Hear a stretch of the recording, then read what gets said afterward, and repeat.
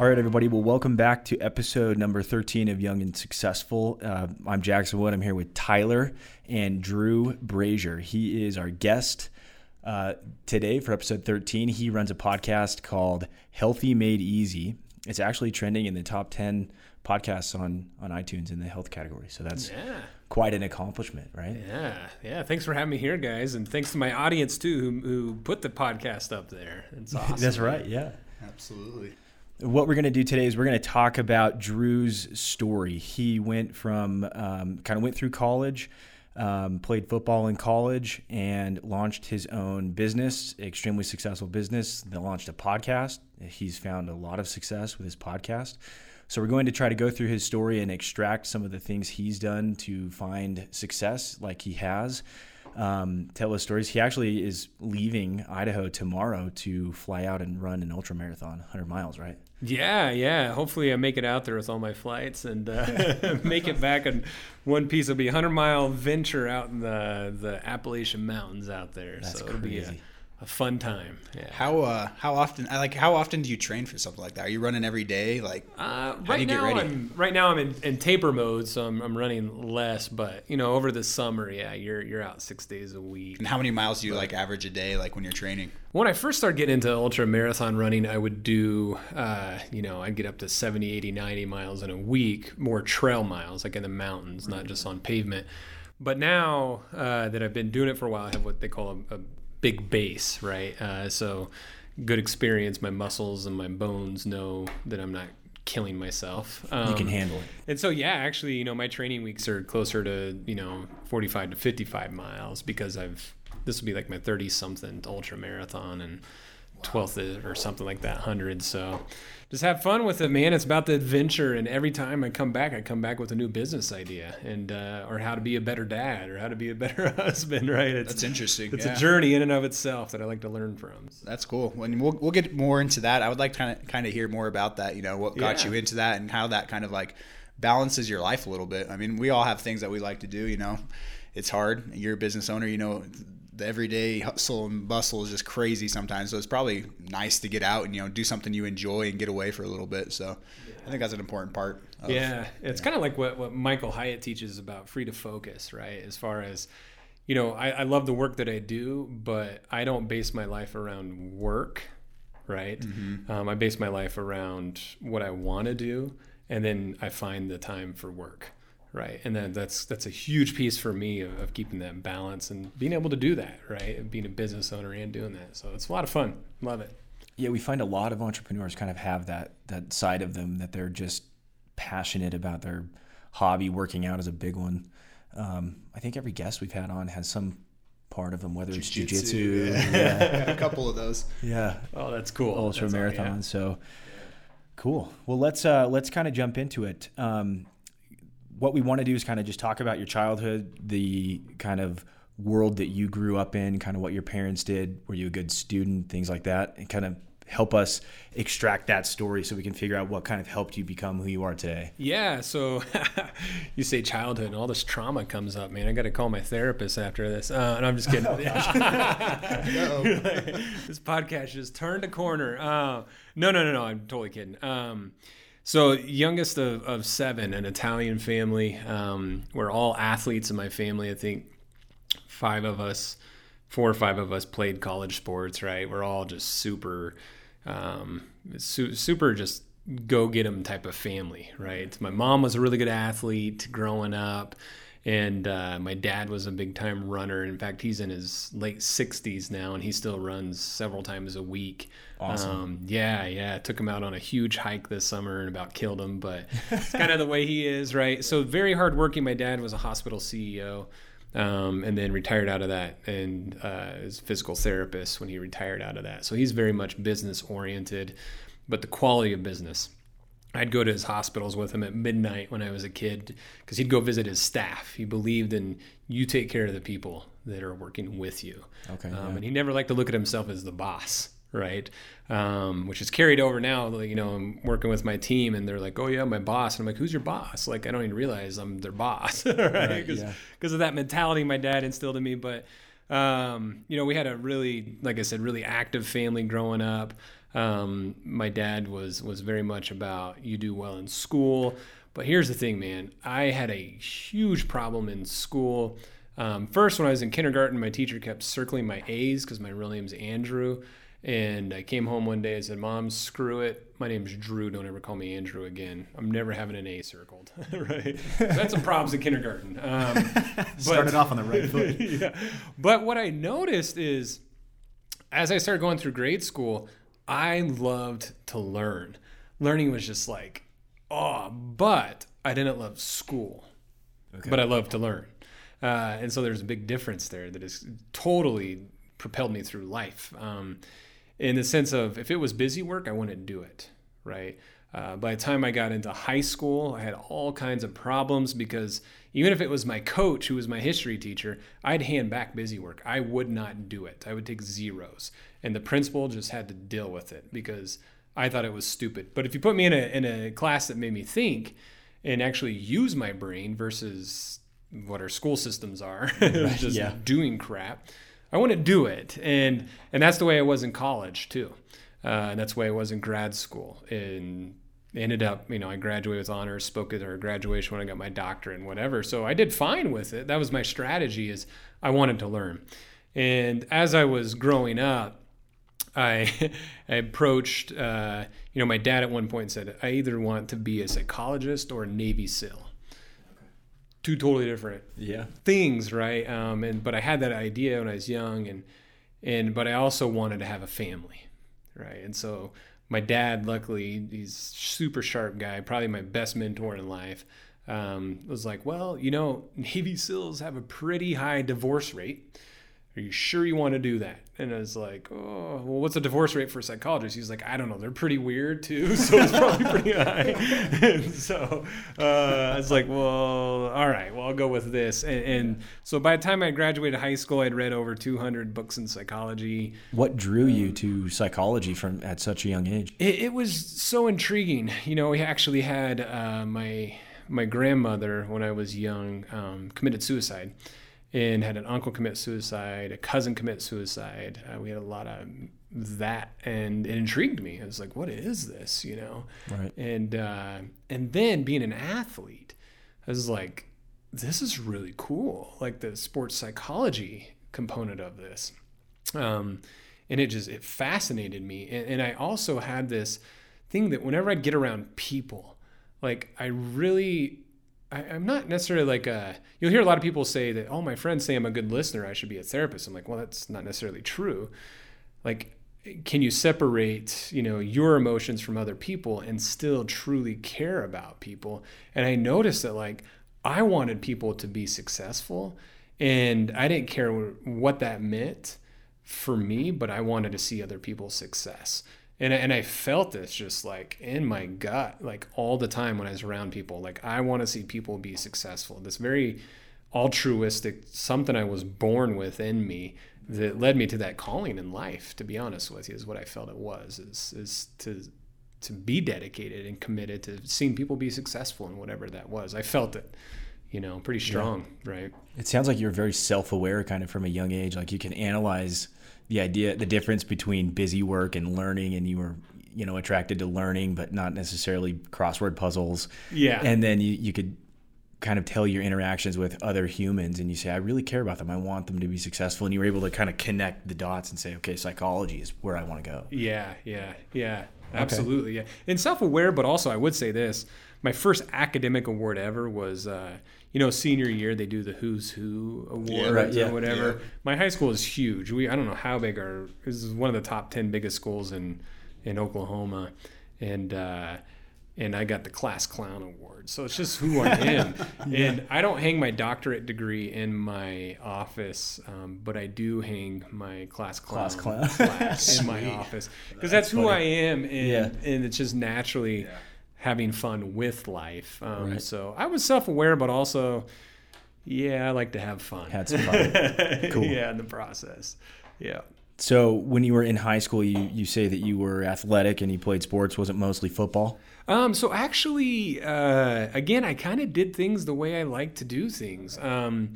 grew up playing basketball like crazy. Okay. I grew up a shooting guard, actually, believe it or not, and loved playing basketball. And so my freshman year in high school, I played basketball but didn't play football. And then the football coach came to me and was like, dude, you want your education paid for? Or you're stupid. Why are you not playing football? So I said, okay, I'll play football. And I played football. I'm like, man, yeah, I really like this. So then my sophomore year, I played football but not basketball. And then finally both the coach, because it was a really big high school where you did pick one sport. And I was the only one playing football and basketball. And I was starting in both my junior and senior year. Finally, I played both sports, which helped me, right? And I think that's important in life too. As an entrepreneur, as a human being, is yes, you may have this one skill set, but you need to really vary all of your skills so that you can become better in that. That made me a better football player by really honing in on my basketball skill set. Helped me be able to get a scholarship in football. So after high school, you actually ended up playing college football, correct? Yeah, I did. Yeah, as a defensive end, and played until it's time to get married. And I started and I enjoyed it, loved it. In junior college, I went to national championship. I led the nation in knockdowns as a defensive end. And cool. Yeah, I was a white. They underestimated me being this big old white guy. I didn't think I'd get off the ground. Yeah. But I had all these Polynesian teammates, a lot more athletic than me. But somehow or another, I hung in there. That's funny. Cool. Did it. Yeah. What college did you go to? Where'd you play did like redshirt, played University of Central Oklahoma, and then went out to Dixie State. And then, but whenever I got married, I was done playing. That was it. Yeah. Made that decision. Wanted to focus. I wanted to be done with my doctorate. I had very ambitious goals. So my last couple semesters of undergrad at SU, I took 2 21 credit semesters. Jeez. And then fast-tracked my master and doctorate to be done in 4 years. And just, wow. Again, I knew what I wanted to learn. And by then I had matured a little bit to know I also got to do a little bit of the busy work. Yeah. I figured it out. But yeah, that was my path there with the education side. So you graduated from Dixie State with an associate's degree, is that correct? Mm-hmm. What did you do from there? Yeah, went to SUU, Southern Utah University, and studied Spanish and psychology as well. Then while I was studying there, I worked with troubled youth who were unfortunately placed out of their homes, and I was out with them in a desert. I have a group of like 10 to 12 of these.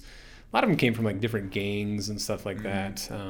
And so I had them out in their first 2 weeks in this program in the desert, teaching them survival skills, and it was a lot of fun while I was doing that. Yeah, it was cool. It was a blast, and then graduated from Southern Utah University, and then moved out to Colorado, where I did my master's in clinical psychology, and then a doctorate in clinical psychology, emphasis of health, and also became a nutritionist while I was going through that whole schooling process.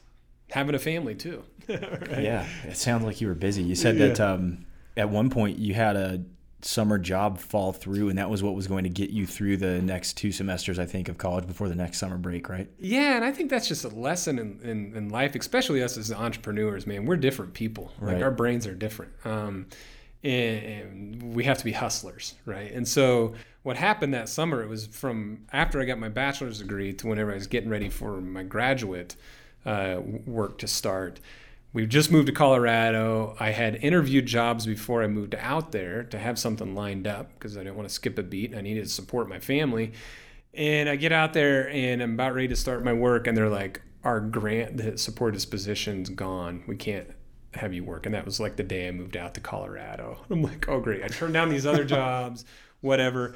So I started painting curbs that summer until I could find a little bit of other work to make it through, to scramble. Yeah. And it just taught me, man, the only way I could fail is to say I'm done. Right. So got me through the summer. Did what you had to do. That's right. Yeah. Cool. A lot of the people we've talked to have kind of a similar story too, you know. It's funny because Carl and Ginger, they worked in social work. They were social workers. They had like a social work, like a social clinic of some sort, a mental health clinic, for children. And their grant fell through. Yeah. Oh. And so they had spent, years building up their business, and they launched it, and then it just collapsed right after that. So a lot of people probably would have just said, okay, that's it. I got to do something else. You know? But you've painted curbs and had a side hustle and got your way through college. Yeah. Well, that was a graduate school. After, that was after I got my bachelor's. But I guess I should back up for a second. When I was in college playing football, I had made the goal that whenever I turned 18 and graduate high school, like, my parents did really well for themselves. I wanted to do it on my own as much as I possibly could. And so when you're on an NCAA scholarship, you can't work during season or any of that. And so I went and I gave plasma a couple times a week. Probably wasn't a good idea when I was working. Look back, I'm like, man, that was whew. But also I'd go and I'd play basketball down in the parks and for money, and that's how I made some extra money to be able to. So you played for money? Were you like betting on games, or like how did you make your money doing that? Whenever you play in the parks like that, people will put money on you. Right. Oh, really? Yeah. And so you get a cut. Yeah, exactly. Yeah. You get a cut. And I wasn't very welcomed at first, to be honest. I had to have some pretty bloody games and own my spot there. But then after time, I was more well received, and so had to earn that one. But there was being a college student. There was good money in there, right? So I did what I had to do, and then whenever going back to in graduate school, you're not allowed to work when you're working on your doctorate. But again, I had family. And did you have any children? Yeah, okay. Did. Started off graduate school with 1 kiddo and finished with 3 kiddos in the graduate, and now we have 4 happy kiddos. There we go. Cool. And anyway, and so going through that process though. I thought it was ridiculous of just you're going and you're learning all this stuff. Where's the application? To be honest with you, even though I've been a professor, I've taught at the graduate level, all that stuff, and I still think our higher education is, it's garbage. I agree. To be honest. Yeah. And so, but there's still things I wanted to learn. And anyway, so I continued with it, but I wanted the application.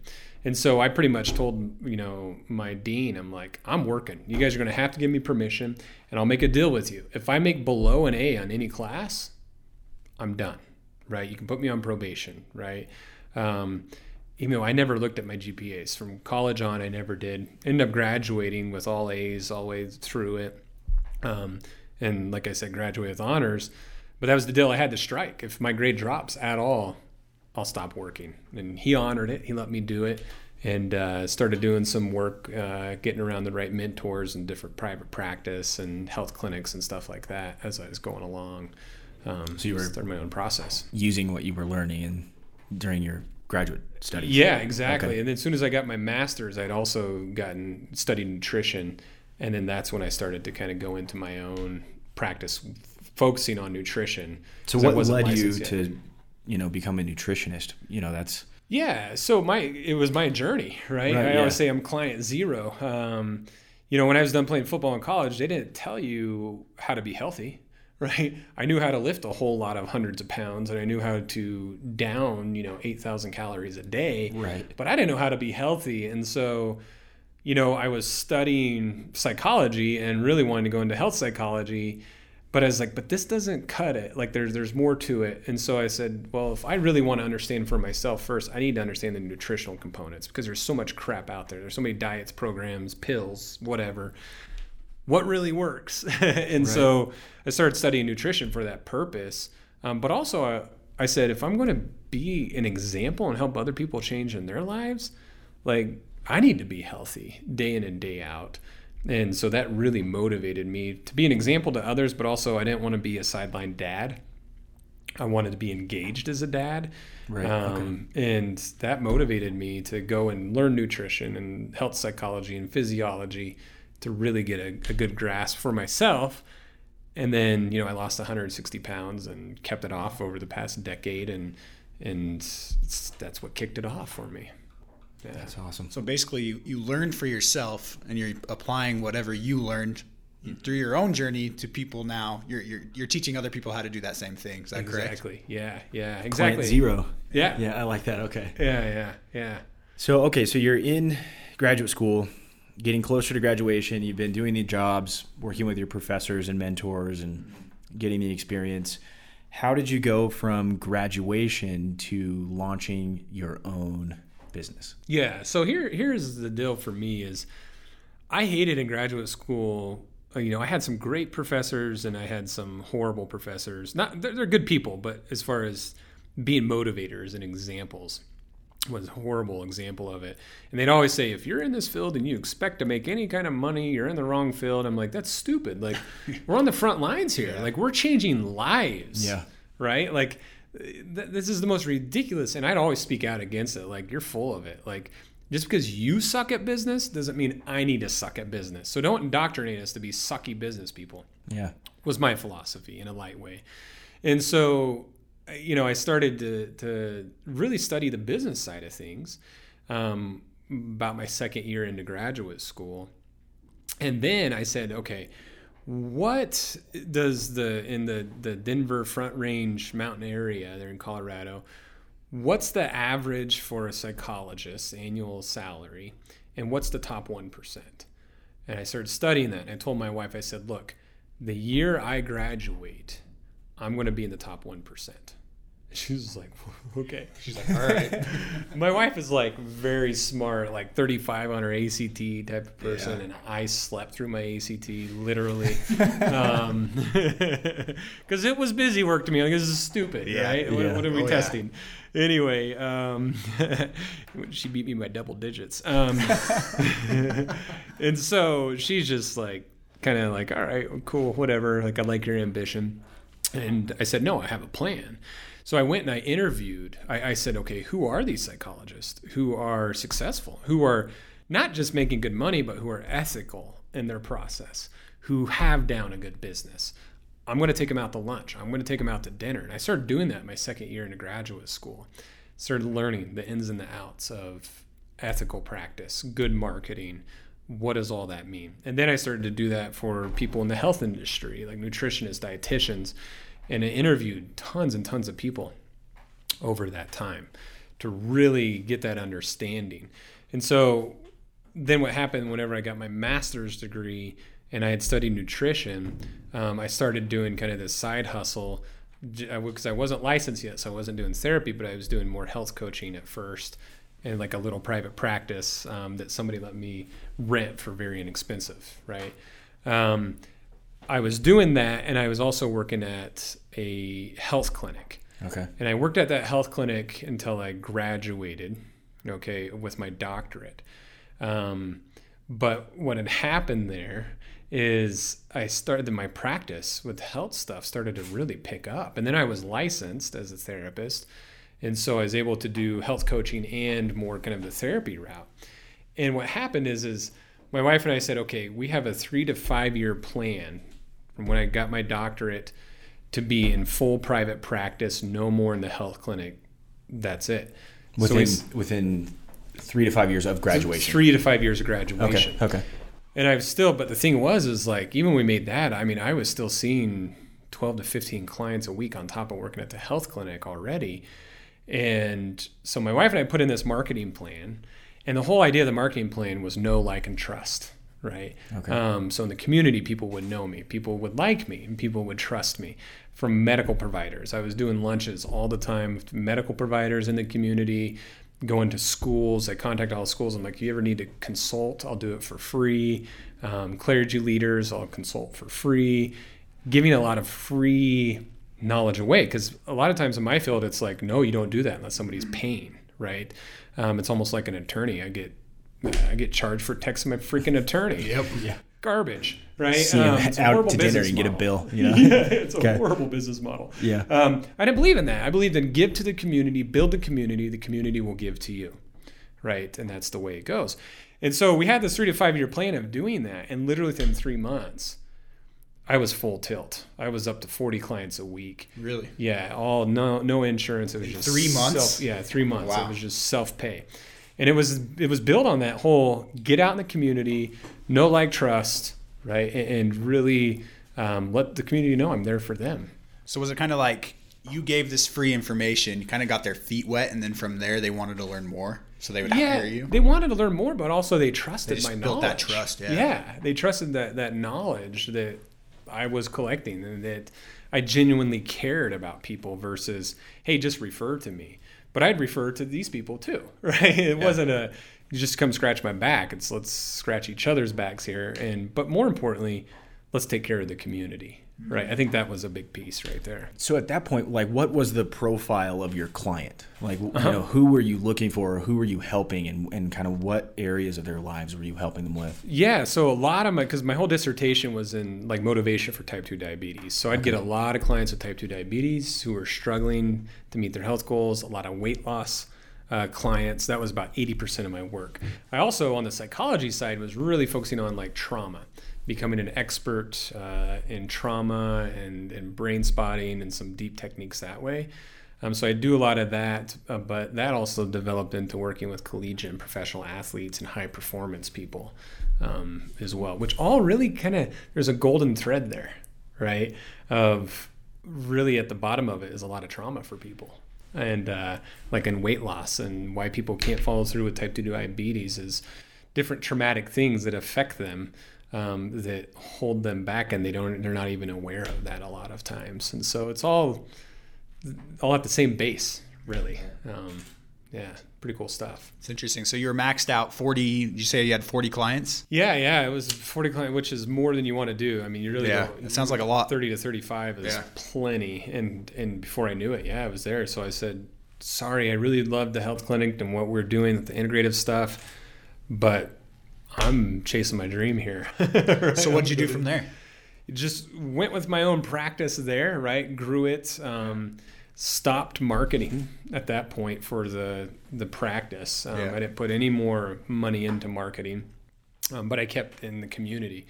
And then I became very selective of who I would work with, and I'd refer out. And so I was building a lot of my colleagues, up like that in that sense, which I loved. I loved seeing my good colleagues be able to build off of this momentum. And so, I continued to practice there. But as I was doing that, I'd get invited to speak and do some keynote speeches, a lot on kind of what I'd call motivation. I didn't realize it at that time that I was developing my model that I now call Healthy Made Easy. And kind of the big idea in Healthy Made Easy is mental physio conditioning. So I focus on the brain part of health change, but also the physiological side of health change, and we're conditioning that. I didn't realize that, but that's what I was speaking on to everyone. And they're like, this is so cool, like your work. I'm like, my work? Oh, I guess I literally accidentally created this model, but I paid attention. And so during that time, I was paying attention to what was working with my clients. I was taking very meticulous notes on what works, what doesn't work. And if it didn't work, I get rid of it, right? But if it had over 60% success, over 66% success, I would keep it, right? And so just kept doing that, kept paying attention, what's working, what's not working, and really honed in on that. And would interview my clients of, past 1 year, what's working long term. And I got really focused on long-term success for people. And that's really what kind of differentiated the work I was doing, was not this get healthy quick crap. It was, let's look at your long-term stuff. And started seeing that over 70% of people after a year were still in range of their health goals, which compared to 8% in diets and programs in the United States is a pretty distinct thing. Of course. So then I'm like, whoa, like we're on to something here. So then I started getting more to speaking stuff, and really, getting out into the numbers, with that. And then when I say the numbers, more of the masses, so I could really get my message out there of what was working, and stayed with that for a while. And then my wife's family is all from Idaho. It's where she grew up, and we had some family members pass away unexpectedly from heart attacks, stuff like that. We're like, we want our kids to be by their grandparents and by family. So we said, we're moving to Idaho. Didn't have a practice here in Idaho, but I knew I wanted to move into the online space at that point.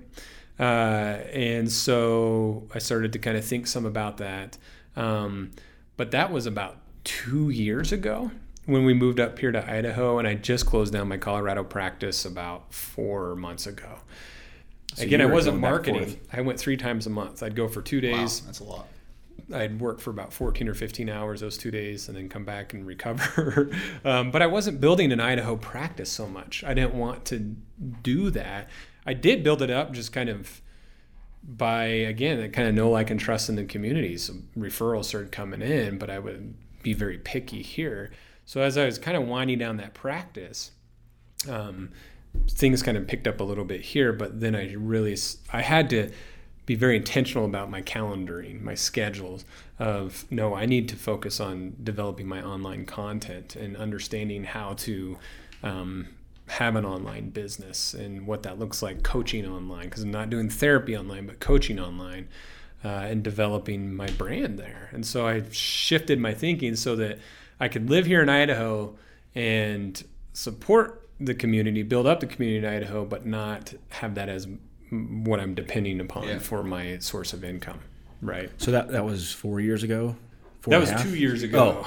Oh, okay. Yeah, when we I'm moved getting up my here to timeline. Idaho. Okay. Yeah. Yep. So just out of curiosity, I mean, you've built this online community, so to speak. Mm-hmm. How long did that take you to kind of build up this successful online business? Yeah. So, you know, it's interesting. Like, man, I feel like if I don't know if it's answering your question. I'll answer your question, but I honestly feel like if you genuinely want to do business right, if you genuinely over deliver to people, crap just happens, right?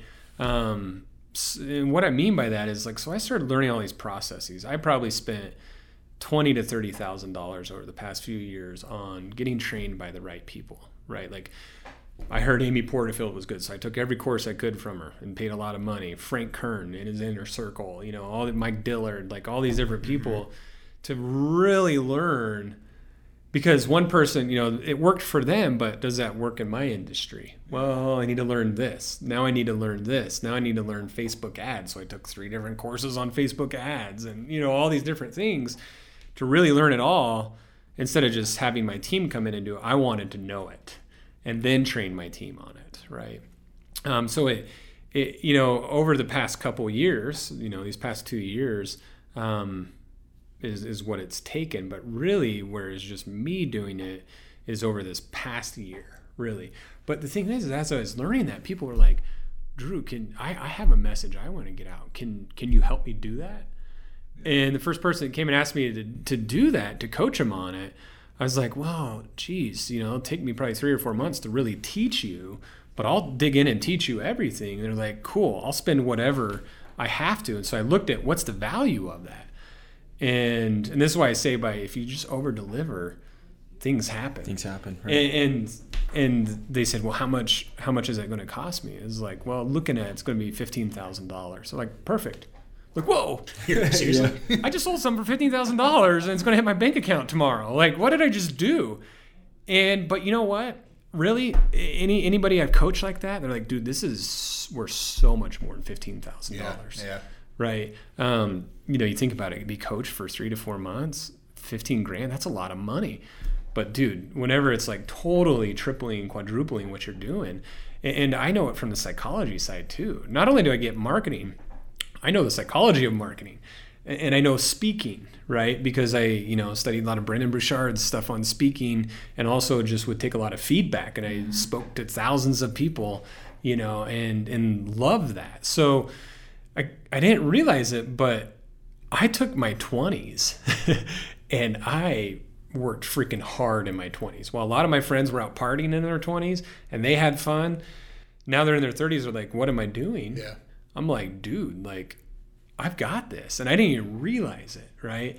And so that helped my online stuff as I'm like, wow, like, I'm actually a good coach. Yeah. And I had to believe that, though, right? But I believed it because I saw the people I was coaching like this just exploding. I'm like, holy crap, I'm teaching some good stuff here, right? And so that helped the online stuff come on so that I could focus on kind of my community and developing my own like inner circle, my own course and courses to really help and focus on my book and all that kind of stuff. Hopefully that answered your question, man. Yeah, no, that was perfect. That was perfect. Went off in the left field a little bit. So you still have a physical clinic here in Idaho Falls, correct? Yeah. So, well, I mean, I still do a little bit of private practice. I consult to help a clinic here become an integrated practice, meaning you have medical doctor and behavioral health together. So I'm doing that because it's a passion of mine. Yeah. Not as a, big revenue source, right? So I'm consulting on that, and I see some clients individually, but that's I don't give out my cell phone number. Gotcha. Because I want it to be, I'd say 50% of the clients I see here are pro bono, right? It's people who are in situations, who know people. We're in a small community here, and it's more of, hey, you know what? This right here is my revenue source online and doing these other things. I'm giving back to my community is how I feel about that at this point. So it's interesting. I mean, how much, if you were to kind of put a percentage on it, how much of your time are you spending doing this, physical clinical work compared to your online stuff? 5%. 5% or less. So most of your time is dedicated to now your online business. Oh yeah, absolutely. And what is the name of your online business?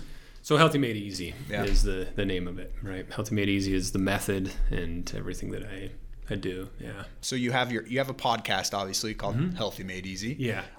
Is that a way to kind of attract new clients into your business model, your coaching? Or does that kind of fall into the know, like, trust? It is. Yeah. It's the know, like, trust. And somebody mentioned, hey, yeah, do a podcast. It's like, sure.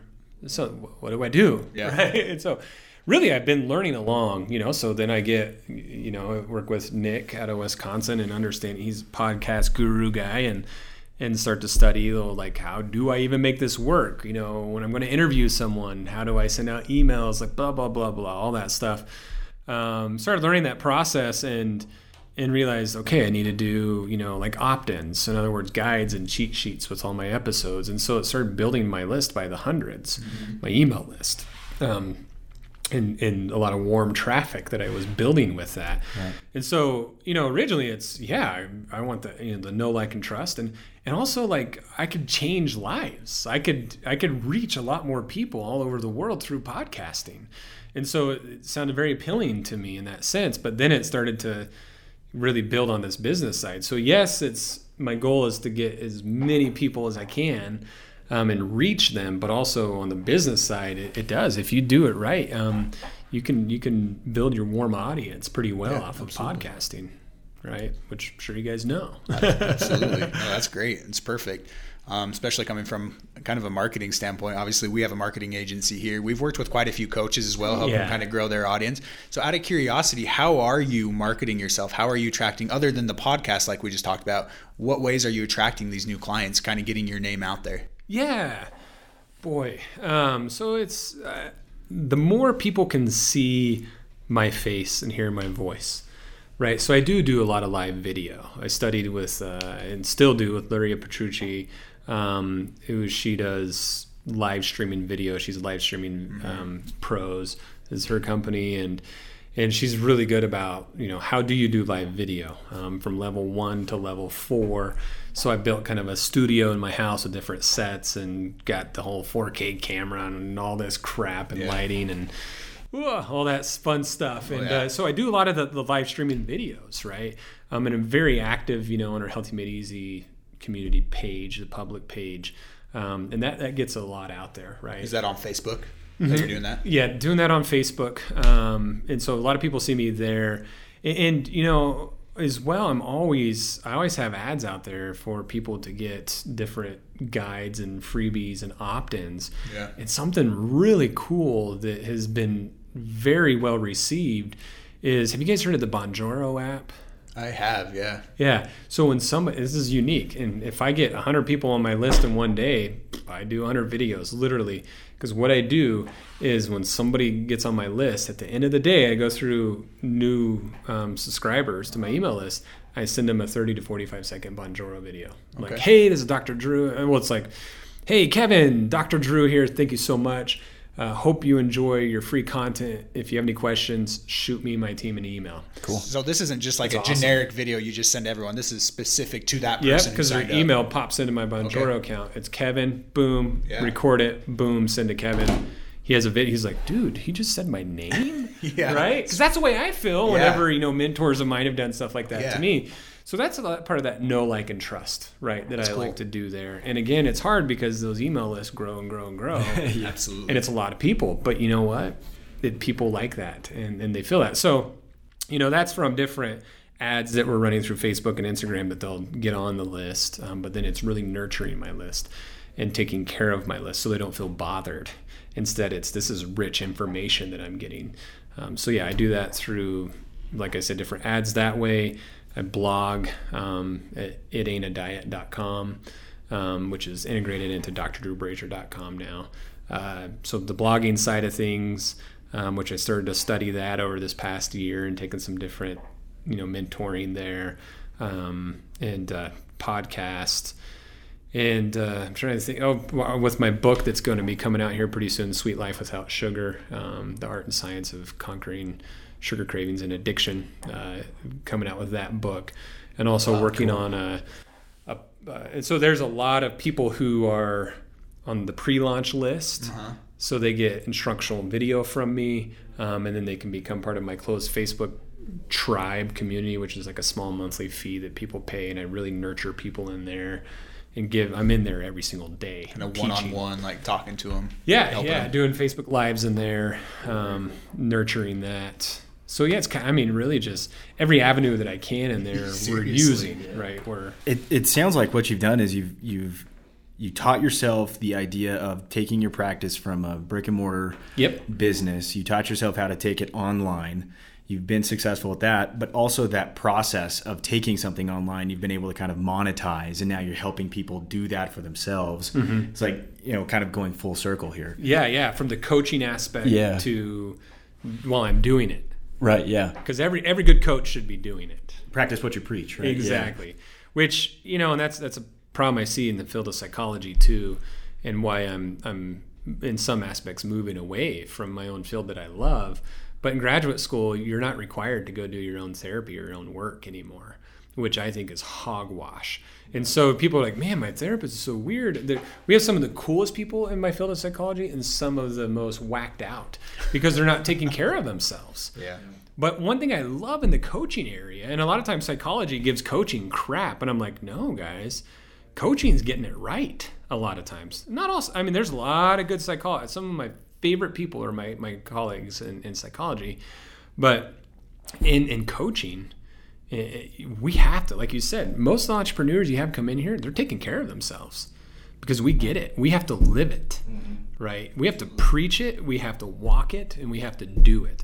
If I'm saying creating balance in my life, well, guess what? I'm not responding to emails before 8 a.m. Guess what? My phone's off from 5 to 8 p.m. Like, I'm having, like, I love Michael Hyatt's work on his free to focus stuff. Like, I am creating that freedom to focus in my life, right? And if I'm doing that, then I can go out and coach other people to do it. But if I'm not doing it, I have zero right to go teach other people to do it. I believe that's my own ethical dilemma.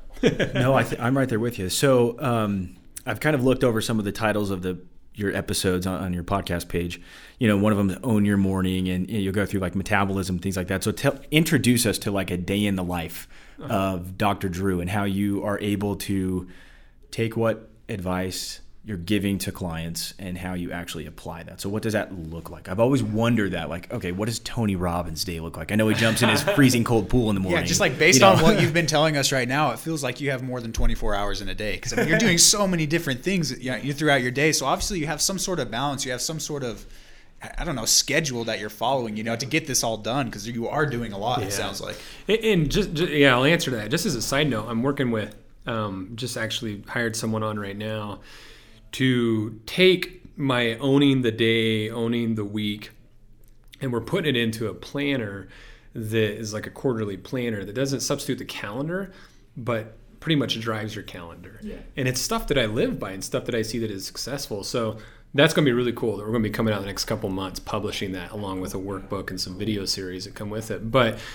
for me, you got to get your senses going. I believe get all 5 senses going. So I change my 2-year-old's poopy diaper first. That gets my there you go. Yeah. Gets my sense of smell going. That's the key to his success. I changed the diaper this morning too at 6. Yeah. You know how it is, man. Oh my gosh, there's a lot of truth in that. So sometimes I'm up before I want to be up. But honestly, I believe in sleep. Right. I make sure that on average I'm getting that 7 to 8 hours of sleep per night. Right.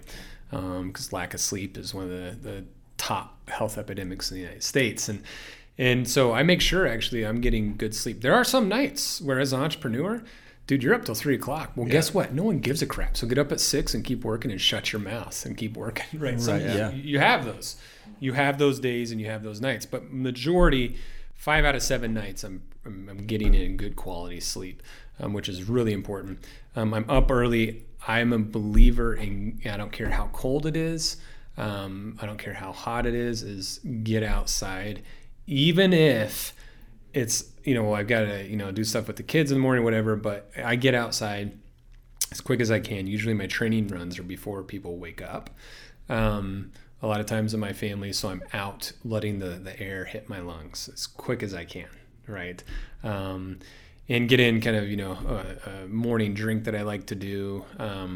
And then not drinking alcohol, but apple cider vinegar, lemon stuff. Okay. To kind of get me going. And then, and so I do that. And then I depending on how my training runs and stuff like that, my own meditation time that I put in there, again, before people are awake. But I'm also teaching my kids how to meditate, right? And spend that time with them. And so in the morning, I have my own routine that works really well for me that also is adaptable. Right. But the main thing is for the first 90 minutes, I don't connect with the world. I don't do that. I connect with myself, my spiritual self, my family. So I'm not doing emails, I'm not doing text messages, and if the world's burning down, well, I'll find out 90 minutes later. Okay. I like it. I free myself from that in the morning. But then as I go through my day, my schedule literally has everything in it.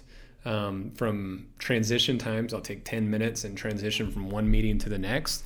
And, I envision what, is going to take place. I debrief myself from whatever it was that I was doing. And my schedule is very planned out in that sense. And then as well, with my planning is if I'm working at my home office or at home, our kitchen table is, and I think every entrepreneur should have this, it's a white glass table that works as a marker board. We do homework there with the kids, but also if I'm going to be working on, hey, I'm doing content creation on this blog, I do it for 50 minutes. I write down what I'm doing on that. Even though it says on my schedule, I write it down right there. I'm not doing emails during that time. I'm not doing text, nothing. I do it for 50 minutes, undisturbed. And then that 10 minutes after that, I can do Facebook, I can do blah, blah, blah, blah, emails or phone calls, whatever. But I'm very intentional. I have very intentional, moments as I go throughout the day like that, right? And very focused in that sense. And so, that's a big part of as I'm working through my day. And then when it comes to evening, it's be intentional about my family, because that's my number one, right? I like it. Yeah. And so I'm very intentional about, being there, and if, we're going to play with the kids, we're going to play hard with the kids, right? And have fun with it. And so I'm very intentional about that. But then as nighttime comes, I'm intentional about shutting down my brain. And, people make fun of me. My wife and I have been in several conversations before where we're laying in bed. I'm the one talking and I fall asleep, right? Because I train myself to go to sleep, right? And so it's that. It's being intentional about getting your motor going in the morning and intentional about shutting it down at night. So many times I hear from people of like, I have sleep problems. I'm like, well, are you working on it? Sleep takes work, or I have focus problems. Where are you working on it? Focus takes work, right? And so I feel like the more intentional I am about what I'm doing, and as I'm going through the day as well, it's not just about me. Is anytime I'm around people, I want to elevate. I want to influence. Not necessarily because I'm special. I believe other people are special. And it breaks my heart that if people don't see that, of how cool they are. And so any interaction I'm having, I'm intentional about trying to do that wherever I'm at. And so that's also part of my day. Because then by the end of the day, you feel good about yourself. Yeah, for sure. Right? Or then if I do need to choose someone out, then I don't feel as bad because I uplifted a few other people. Balance it out a little bit. Right? And I don't road rage. I used to, and then I realized that's very immature. I'm guilty and of I've intentionally stopped. Yeah. Right? I have intentionally stopped that as a part of my daily routine. I'm going to take that challenge. I need to. Yeah. I get so upset on the road sometimes. Yeah. Now I just congratulate people for close calls. That was incredible that you almost killed me, but you did it. Good job. Good work. Yeah. And I start to believe it after a while. That's funny. Anyway. That's funny. I like the idea of not connecting with the world for the first 90 minutes. I do too. You know, I have ideas. I'm going to wake up at whatever time and go work out in my basement for certain period of time, and I find myself in between sets or whatever, I'm looking at my phone and checking things, and it turns out to be a mess. So yeah, I like that. And there's something that I like to challenge people on. It's called 90 to the third. It's take over the next month is you want to have 90 minutes a day this is 90 minutes a day of its self-improvement, 90 minutes in the morning without being impacted by the world, and over 30 days that'll equal up to 90 hours that you're doing that, right? Even though your self-improvement in that 90 minutes, that can be the same. So it doesn't really actually equal that, but it's that 90 to the third, right? It's 90 minutes of self-improvement, 90 minutes in the morning not being impacted by the world, over that time. And it's pretty darn cool of how it turns out, right? Yeah. And so I challenge people to do that, and I do that in my own life as well. 90 minutes of my day is on self-improvement stuff every day. And and that's part of my exercise routine. If that's part of everything else that I'm doing, I make sure be very intentional about that. So I like cool it. Stuff. Really cool. I like it. Are there any people that you follow very closely, like mentors you have still, or books that you like to read, or podcasts you listen to kind of help you stay motivated? Yeah, absolutely. So, the first two people, obviously, and I sincerely mean it, it's like my wife is definitely, definitely number one mentor. And my dad, definitely mentor, there as well. But then, I go into, I love Brendon Burchard's work. I mean, the guy he's pretty awesome at what he does. Like I've mentioned Michael Hyatt a couple times, pretty phenomenal what he does. I love Russell Brunson's stuff. I mean, that guy, I don't know if you guys follow him. He's out of Boise, isn't he? Yeah. That guy, man, he's just exciting about life. He brings it, you know what I mean? So I love just listening to his podcast a lot. I love Amy Porterfield. The thing I like about Amy Porterfield is she's very detailed in her approach. She takes care of her people. Like I said, I have all of her courses. I'm in all of her closed Facebook groups, and she really cares about her people. She's real big on that know, like, and trust, right? Okay, yeah. That's like one of her big mantras as well. And so I like to follow them. And really, any book, if you look at kind of my library, and the way that I read, I'm reading every day. Every single day I'm reading and love to read. So if somebody says, hey, here's a good book, I'll read it, right? Right now, actually, Brendon Burchard recently released his Habits of High Performance or something like that. It's like 6 habits that I've been dissecting that new book that he came out with. But I go back, I read Man's Search for Meaning, 5 times a year because it's a classic, right? And it's not a very long read, but those ones I go back to a lot, right? But I'm reading whenever I'm out running and training. I have Audible stuff going on. I make sure I have time of shutting everything off still, but also I'm soaking in as much as I possibly can, right? To integrate that into my own life and into my own coaching as well. Eben Pagan as well. He is really good with coaching stuff. I could just go on and on of different people that I like to follow. Those are Rick great Mulready. suggestions. Yeah. So out of curiosity, I'm sure some of our listeners are wondering, so when someone signs up for one of these coaching courses with you, What does that, it's a 3-month period, right, that they go through? Mm-hmm. What does that look like? So the way that we've kind of transitioned it, because originally it was, I had this, like weight loss and beyond group, but now I just call it beyond, right? Because I don't even like to associate it just with weight loss. It's just going beyond. And that's kind of like, that's a 13-week process. But now that's become kind of like a core course for what we call Dr. Drew's Inner Circle. In other words, people can pay $197 a month, and they have access to all my stuff, my Conquering Sugar courses as well. They get access to everything of mine, and also live calls where we do kind of hot seats, where I'll coach people right there through a Zoom, and everyone gets to watch me troubleshoot with people, and they get to learn that from themselves, right? And when they sign up as well, they get a physical package in the mail of stuff that I'm not producing elsewhere, right? Such as mental physio conditioning.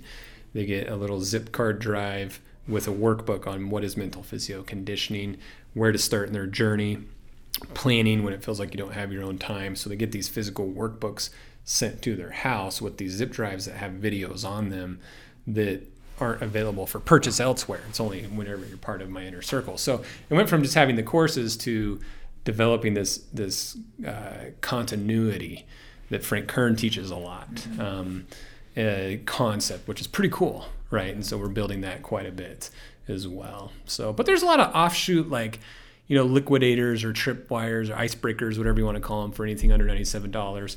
We do a lot of different things like that people can also, just to see, like, what is it like? On top of all the free stuff we have out there, to kind of take it a step further, we have some of that stuff as well before we get into the high ticket stuff. Yeah. Kind of lead into the high ticket. Yeah, exactly. Yeah. Cool. And with coaching stuff too, like I said, it's $15,000 for me to really focus. Like, that's not, I've never put an ad out there for that. So you're promoting more this, like, it's $197 a month, right? Exactly. That's what you're promoting? Yeah. Mm-hmm. Okay. Yeah. And I don't necessarily put a direct ad out there for that. It's after somebody has bought something from me. Right. Have a warm audience. Boom. You're going to want this type of thing. And I'll do some of it through webinars and stuff like that too. But yeah, the coaching thing, it's more of if somebody's really serious and just needs that individual attention, and depending on my timing, I'm not going to commit to you unless I can. Yeah. Right. So yeah, I'm careful about that side because it takes a lot of work. I'm sure. Yeah. Well, it sounds like it's all kind of, I like how detailed and specific it all is. Here's your client, here's your group, and you can definitely, you can help them. Yeah. And because you've done your homework and filtering and who's going to be in that group, right? Exactly. And, it kind of grows organically in word of mouth. And I like it. Okay. Well, I think that really kind of goes over a lot of it. If any of our listeners have questions, how do they contact you? Yeah, definitely. Come on to the Healthy Made Easy community Facebook page, but also I always say email me and my team. We're always more than happy, and the email address is drew@drdrewbrazier.com. Pretty easy to remember. Enough. Yeah. And definitely, shoot some questions and let us know, and myself or my team will be in touch. Yeah. So just to kind of wrap things up, you've obviously found your success. If you're giving advice to someone who's maybe just starting their journey, just starting a business, thinking about starting a business, or maybe they're just trying to kind of grow in the corporate world or whatever it is, what would you say to that person? Based on your experiences in life, based on everything you've done, what's one key takeaway to help you find success in your own life? Mm-hmm. May not be what you're expecting, but it's just what comes up right here is haters are going to hate, right? Let people hate. The thing is if you have something, go do it. Go do it. And if somebody says you can't, don't argue with them. Just show them. Do it ethically. Do it correctly. Over-deliver. And go do it. My 5th grade teacher, it was in 5th grade when I stopped the busy work. She called my mom, and literally, you ask my mom, she'll tell you, she told my mom I was mentally retarded and I wouldn't graduate high school. Jeez. So I thanked her when I got my doctorate degree. Thank you for fueling my fire. I sincerely do. Thanks for being ridiculous, right? But also all the other teachers who believed in me. I honor teachers. But that fueled me.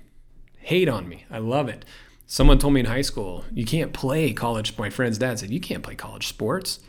Thank you. Appreciate it. Got my education paid for because of you. Right. And you know, I love it. And so it's so funny now because if somebody kind of gives me a little bit of doubt, my wife's standing there, she's like, oh, here we go. And it's not that I want to prove them wrong. It's because I want that statement to be we got to stop hating on each other. Yeah. Right? Why can't we just be excited for each other's success? Help each other. Yeah. So if people want to doubt you, that's fuel, man. Don't listen to it. Don't be stupid about it. Right? But we've had scary moments, right? To get to a successful spot, dude, you got to put it on the line. Absolutely. And if people are going to doubt you, don't listen to it. Now, there's that difference between being, you know, a skeptical person, right, and being this pessimist. Skeptical, yeah, scrutinize things, look at it, but be coachable and humble. If you're just a pessimist, like, you suck, right? That means you're not coachable. It means you're not humble, and you think you got it. So be skeptical, accept feedback, but don't limit yourself on somebody who's hating on you. I think that's one of the number one things. If you're going to cut it as an entrepreneur, yeah, you got to be real about things, but also you got to toughen up and take that nonsense as fuel, I think. I love that. I think that's perfect advice. One thing that kind of along those lines too, like you were talking about when you were in school, they were saying, this is how much you're going to make. You're not going to be successful monetarily speaking. Yeah. And you said, no, forget that. I'm going to be successful. And I think a lot of people could probably kind of feel that same way, you know, depending on what field they're going into. They're going to say, oh, you probably won't make much money doing that. There's always a way to make money nowadays. You found a niche, you know, coaching, helping people learn how to apply the things that you've done in your life. And that's how you're making your money and you're happy doing it. So don't let people paint you into that corner. Don't let them tell you what you can and can't do. Figure it out for yourself. And we live in a time right now where, I mean, the sky's the limit. With the internet, with the things that we have at our fingertips, you can make money any way you want, really. Mm-hmm. I mean, you don't have to do the traditional way. Mm-hmm. And I think that's one thing that you found out, and I think that's inspiring for a lot of people, for sure. Yeah, I appreciate it, guys. Appreciate that. Well, I'm excited. I want to read your book when it comes out. We're working on it. Got to get all the editing done. Oh, it's a trick. That sounds like the worst part. Seriously. It's all fun until then. Yeah. That's awesome. Well, everybody that's listening, make sure you follow him. If you're interested, send him an email. Listen to the podcast, The Healthy Made Easy Show, the art and science of sustainable health transformation. Perfect. I'm gonna go download a couple episodes and listen to it. Absolutely. I'm a sucker for that kind of stuff. So I appreciate it. And then, like I said, if you guys have questions for us, let us know. We're at Young and Successful, and obviously leaving a review on iTunes is going to help us out a lot. And we'll be back soon with more content. And until then, we'll see you later.